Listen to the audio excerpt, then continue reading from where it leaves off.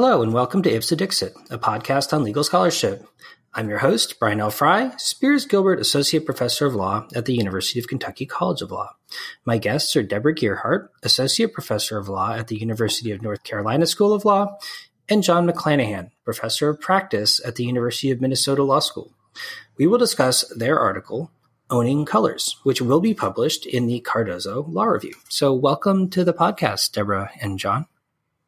Thank you. Thank you.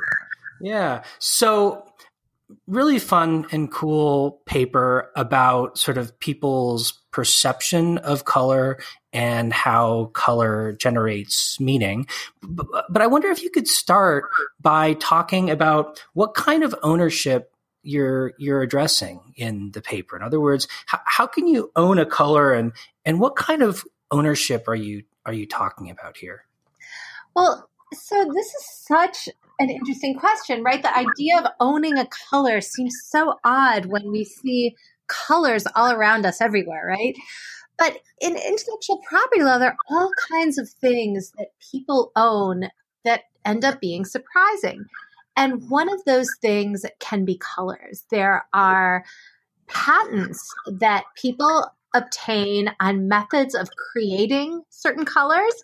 You get copyright protection for a very simple color field painting, which is essentially a big canvas of all one color. And you can get trademark protection for simply associating a particular color with particular goods and services. And we just thought that was a really interesting thing to think about and study. And so here we are. Great. And my understanding is that the paper focuses primarily on the ownership of colors in a trademark context. What drew you to thinking about color in the context of trademark protection, and why did you think that was a particularly useful way of thinking about the ownership or control of the use of a particular color in a particular context? Well, the Supreme Court years ago in 1995 decided a case called Qualitex in which it found that color alone, aside from any word or design element, could be protected as a trademark. And at the time, scholars seemed to think that this was a huge problem, that it had opened up floodgates to all kinds of crazy, unexpected things being trademarks, and thought that this would be a real problem.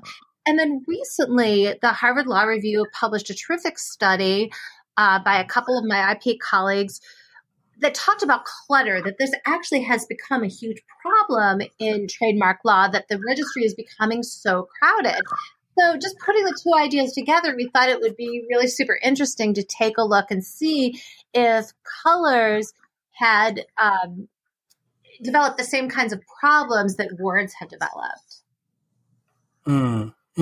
And you open the paper with a discussion of what the kind of scholarly literature, especially kind of marketing literature, tells us about color and how color communicates meaning. How and why does that matter in a trademark context and thinking about sort of when and why trademark protection should extend to the use of a color in a particular context? Well, it's so interesting because colors can signal so many different types of meanings that one of the really initial questions that we thought needed to be asked was, given how ubiquitous color is in our environment and given how many different cultural understandings we have around color, even things as basic as flavors or scents, right, that we associate with particular colors, we just wondered whether it really...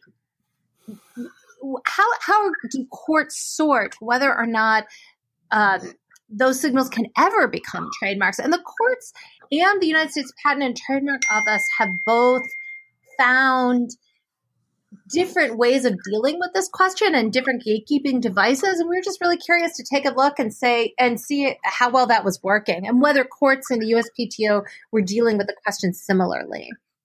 I mean, it's really an interesting question, right? if color is sending all these different signals, if red means stop, and red means red light district, and red means commies, and red means red states, and all these other different things, and lots of sports teams too, right? Can it also have trademark meaning? We thought that was just a really interesting question to ask. And if it can, well, should that be a registered trademark that one entity can own nationally in a particular business sector? Mm-hmm, mm-hmm. So in the paper, you generate two different data sets that you study.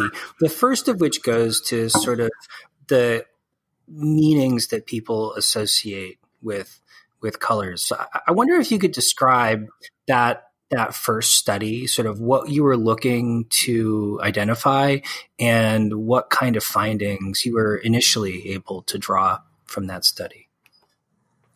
Right. So it's interesting that there have not been many studies of color, right, at all. And in particular, studies about how consumers use color. We know from a branding perspective, from marketing, we assume that consumers are using color to identify products, to associate products with particular qualities, but there had not really been a study to show that. And so we took a survey of about 1,000 consumers and asked them some simple questions, starting with their favorite color and then moving more into how they use colors to identify brands when shopping online. And what we found was, interestingly, first, that one's favorite color, blue, is not necessarily a color that is associated with qualities like high quality, luxury, right? Things like gold or black pop much more in those contexts, right? So those colors have a certain meaning. Also, we found that consumers, most consumers are using colors to identify brands, not only while shopping in a store, also online. And so that was very interesting. Men do not do that as much as women, but both do that. So it's pretty clear from your study findings then that colors are communicating information in a commercial context that either helps or influences maybe consumers in their purchasing decisions. Yes, absolutely. Right. Okay. Well, so kind of taking that observation, right? How does trademark law conceptualize trademark protection in colors? In other words, like what is a color mark, and what does the trademark office expect an applicant to show in order to claim a registration of a color mark? Well, this is part of the reason the Qualitex decision was so important, because it was the case that first decided that color alone could serve as a mark, and there was really some doubt about that prior to that Supreme Court decision. And it basically set up two gatekeeping devices. One is the aesthetic functionality doctrine, which basically says that if color is serving a purpose that is not reputational, if it is expressing something else, then it cannot be protected as a mark because competitors will need to use it. So, for example, nobody can have a monopoly in red for things that are strawberry flavored or cherry flavored, because that is not sending a trademark signal in those contexts. It is sending a signal of flavor. Right? And competitors would be terribly disadvantaged if they couldn't use the flavor of red for things that consumers expect to be red colored. Okay, so that's the functionality doctrine. The second is secondary meaning. So there is a subset of subject matter that can become a trademark that can't automatically be protected as a trademark. You have to demonstrate through consumer recognition or exclusive use that people actually recognize that symbol as a trademark. So, for example, descriptive words cannot be registered as trademark unless you've used them exclusively for a number of years or have some other evidence that consumers recognize them as a trademark. Same with color, because the court in Qualitex indicated that color is so often used aesthetically or just as mere decoration that they require a showing of secondary meaning. So a great example of this is Tiffany's Robin's Egg Blue, right? We all, through all their very thoughtful and artistic marketing efforts, have done an amazing job at getting consumers to associate that brand and specific brand values with that particular hue of blue. But that is a really heavy burden, and people generally predicted, or even the Qualitex court seemed to suggest, that functionality would be the primary mechanism for sorting out anti-competitive uses. But it turns out we found in our study that actually it was secondary meaning that seems to be doing much of the gatekeeping work, at least in terms of registering marks with the USPTO. So maybe you could delve a little bit more into the functionality and secondary meaning concepts in relation to the Qualitex case, which it seems like is still providing the primary kind of source of guidance for lower courts and for the trademark office. Sort of how did the Supreme Court conceptualize and describe those two requirements in relation to the particular product in question? And sort of what was at stake there? Well, really what was at stake was the possibility of competing, right? The idea was that one needed, if one could show that something perhaps would be more expensive to create in a different color, or if adding a color would require some sort of extra expenditure, then that would be a really tough anti-competitive effect. And so courts basically developed this standard that if the product feature was essential to the use or purpose of the article, or if it affects the cost or the quality of the article, then it would be deemed functional. And what the Qualitex basically added to that is that also if it was serving, that you could still, even if something was a really important ingredient in the appeal of a product, if it was reputation related, it could be protected. But if it was not reputation related, then others could get to use it. So that was basically what it added to the test. So the Qualitex case, I mean, it involved a dry cleaning pad, but ironically, one in a color that would normally be seen as consumed by consumers as quite unappealing. This kind of, they describe it as like green gold, but I mean, I can't stay away from like basically puke green. Yes. Right. Exactly. Color. The word that comes to mind immediately, right? Right. And I've been told by people in the know that, that is indeed a really distinctive color with respect to Qualitex's product line, and that it does, like, kind of for the relevant consumers, communicate, this is a Qualitex product. But the question that always bothered me about the case, and that you sort of discussed briefly in the paper, was the question of functionality and what that means in that context. Because as you point out in the paper, I mean, at least one of the reasons for choosing that particular color was that it would help kind of mask stains and other kinds of dirt that might be on the product in question. Why wasn't that functional? Or is it, is there an argument that it was? Like, sort of, how should we think about functionality when it comes to why a particular color choice is made? And is it simply enough that there were other colors that could accomplish the same function? That's basically it, right? If some color is needed in order to do that job of masking the staining, but it could be any color, and our eyes can perceive millions of colors. Why did the competitor choose this particular puke-colored green? Because that was what the leading competitor was using. And so if there are plenty of other colors available to a competitor, then the functionality doctrine is not a bar. But if you have to use a particular color, so one example is that, let's say you are selling bows to go with violins and cellos that are used in orchestras and violas, right? We can't leave out the violas.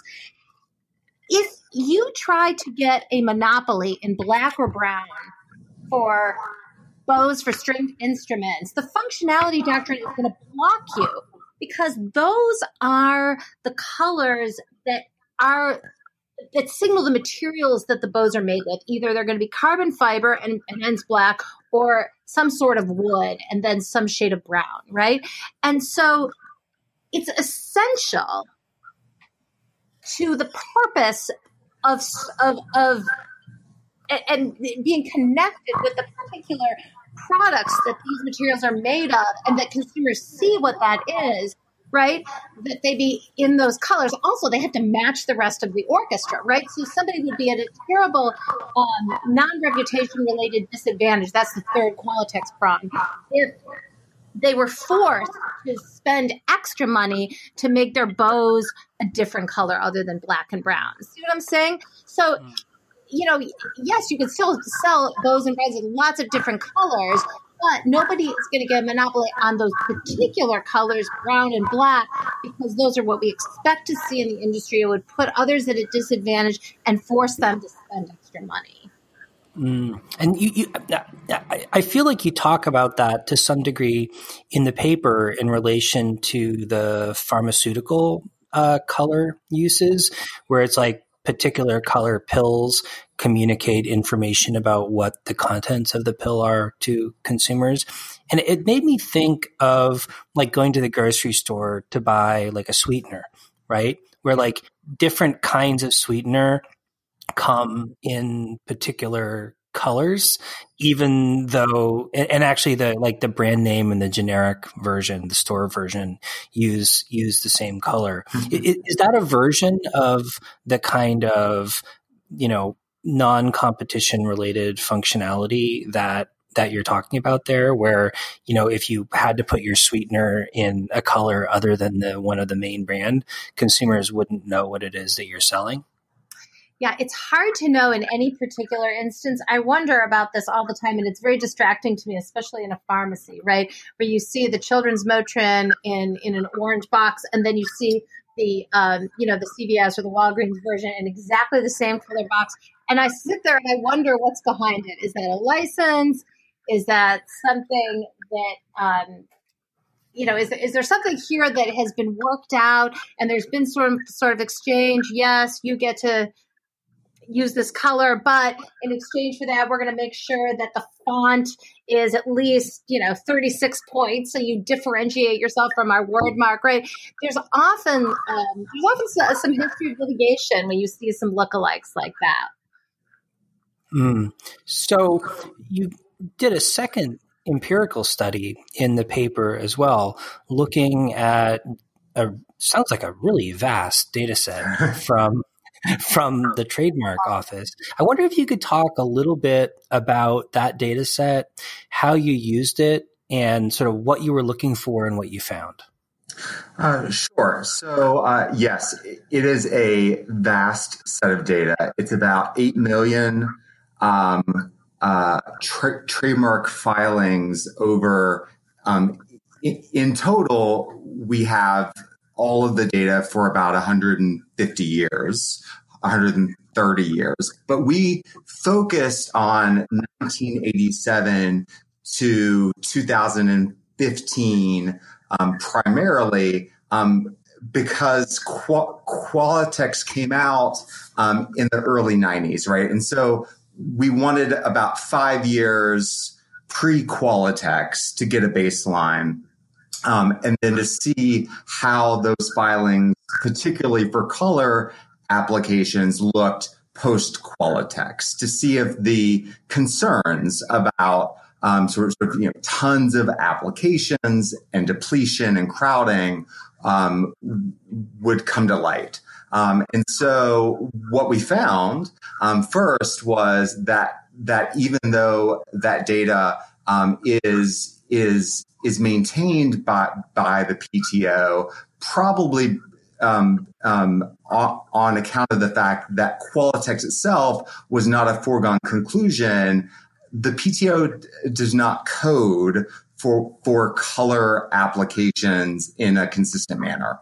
And so a lot of what we had to do was to identify out of the color marks and the design marks which applications were truly color only and not color in combination with a text element, a design type of element. And so when we first looked at how the PTO had coded that data, it looked like there were about 174 applications in that time period, a very small amount. And that didn't seem right? And so what we found, though, is that there were, in truth, about 1,200 applications. Many of them had been coded as not only color, but color and a design.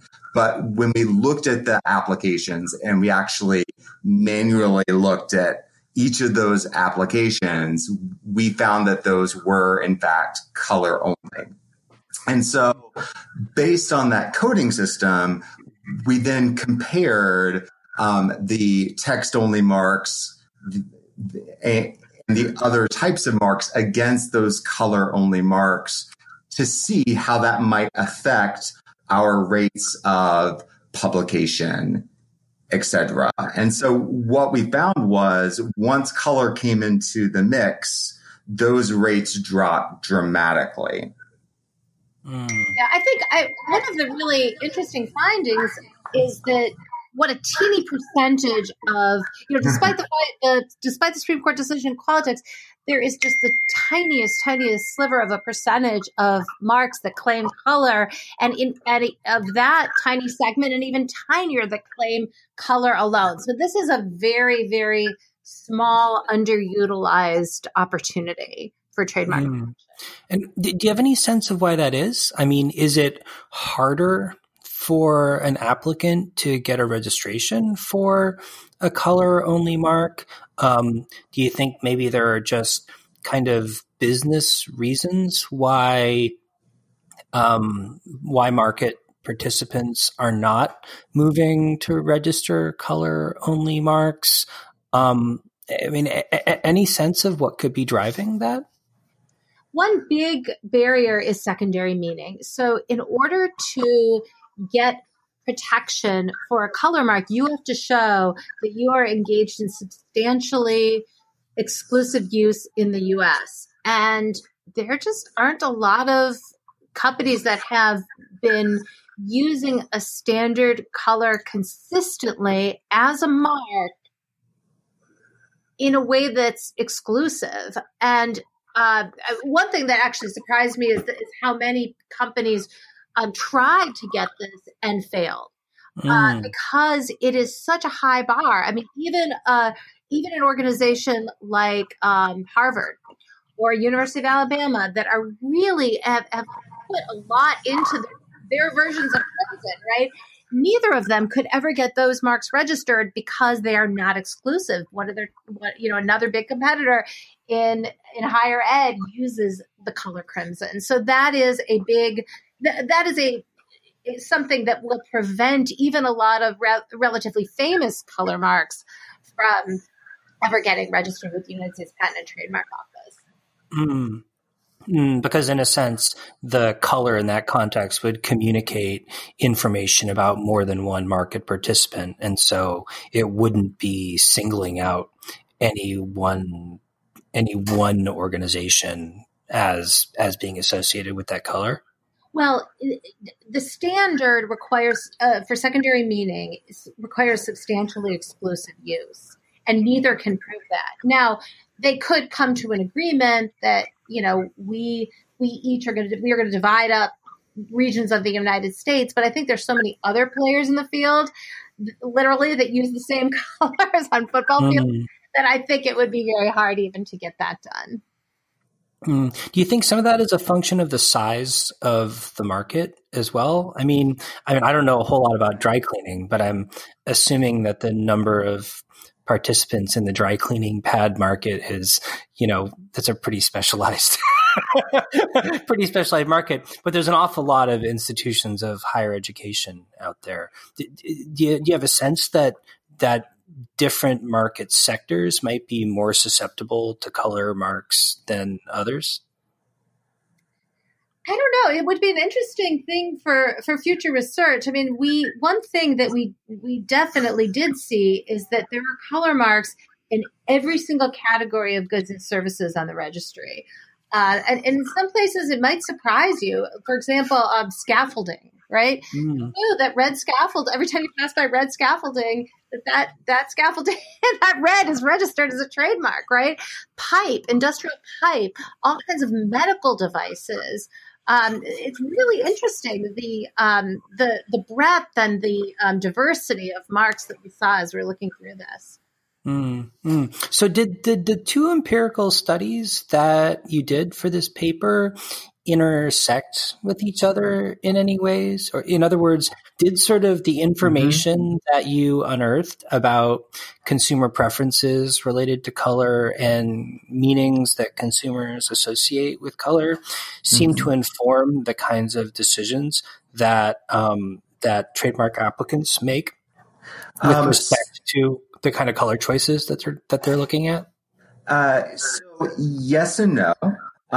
In terms of what we saw was that blue is the favorite color, right? And blue is also the color sought most for trademarks, right? However, there are some colors like purple, for example, that it is a consumer favorite, but does not come up heavily in trademarks, right? And so those are opportunities, right? Places that a brand manager, particularly if purple would indicate something about their good, right? That could be a place for a brand to expand. I would say by and large, many of the colors did map over, and indeed, a color like gold, a color like black comes up in certain classes of goods and services quite frequently, right? For jewelry and things in clothing. And so we do see some crossover, but it's not one-to-one, right? And so it's very interesting. If you look at in our paper, in the draft of our paper, I know that in a oral podcast we don't get the chance to show visuals, but we have a really cool chart that shows, blue's the favorite, but the percentage of registered marks, one color marks, is way low. Their blue is way lower than how much. So it's 20% of one color marks are blue. 36% of people say blue is their favorite. We really thought it was interesting that 14% of people say that purple is their favorite color, yet only 4% of marks are purple. Meanwhile, pink, right? Everybody thinks that women love pink. Even a smaller percentage of women like pink than purple, and yet there are more pink marks than purple marks, right? So I think there is some interesting crossover data that people thinking to develop new colors and brands might be interested in looking at. But I think one of the most useful crossover themes that I was really surprised by in those questions that we asked at the beginning. When we first started this work, we thought, God, we have to figure out are people like really using color to tell, when you walk down the aisle at a grocery, if you're looking for your favorite cereal or laundry detergent, are you using color to pick out which box or which bottle it is? And we were stunned at how many consumers said yes. That is a huge help to them. And the other thing that really surprised me is that even in the online context where, I don't know, when I shop online, I'm usually typing in a textual search. And so I thought that the numbers of people that said color was so helpful to them would drop a lot when we asked about online shopping.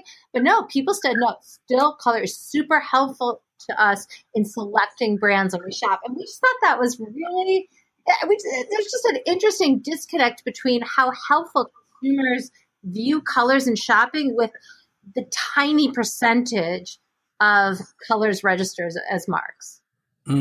So earlier in the conversation, you noted both that some scholars have raised concerns about the extension of trademark protection to color marks, especially as sort of the concerns about like aggressive extension in that context, and also kind of broader concerns, primarily raised in the text mark context around sort of like clogging up the registry with a thicket of marks and so on, and sort of a depletion of available marks.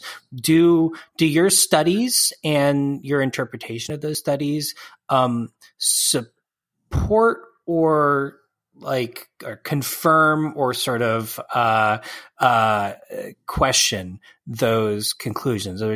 Should we be concerned about those problems, or do your studies suggest that maybe they haven't really materialized as problems yet and perhaps might not materialize in the future? Well, they clearly have not materialized in terms of clutter with color marks. And if you were worried about clutter and are generally worried about clutter, as the USPTO itself is very worried, having started all kinds of programs for cleaning up the registry, I think we can all be comforted that the United States Patent and Trademark Office is doing a really good job of making sure that only people who are genuinely using color as a mark are getting them registered. And that's a good thing, right? It's kind of fun to occasionally see that one branch of our government is doing its job well. What a shock, right? Yeah. Excellent. Well, thank you so much for coming on the podcast, Deborah and John. I really appreciated, I really enjoyed your paper and talking to you about it as well. Brian, thank you so much. This has been such a treat. Yeah, it's been great. Thank you.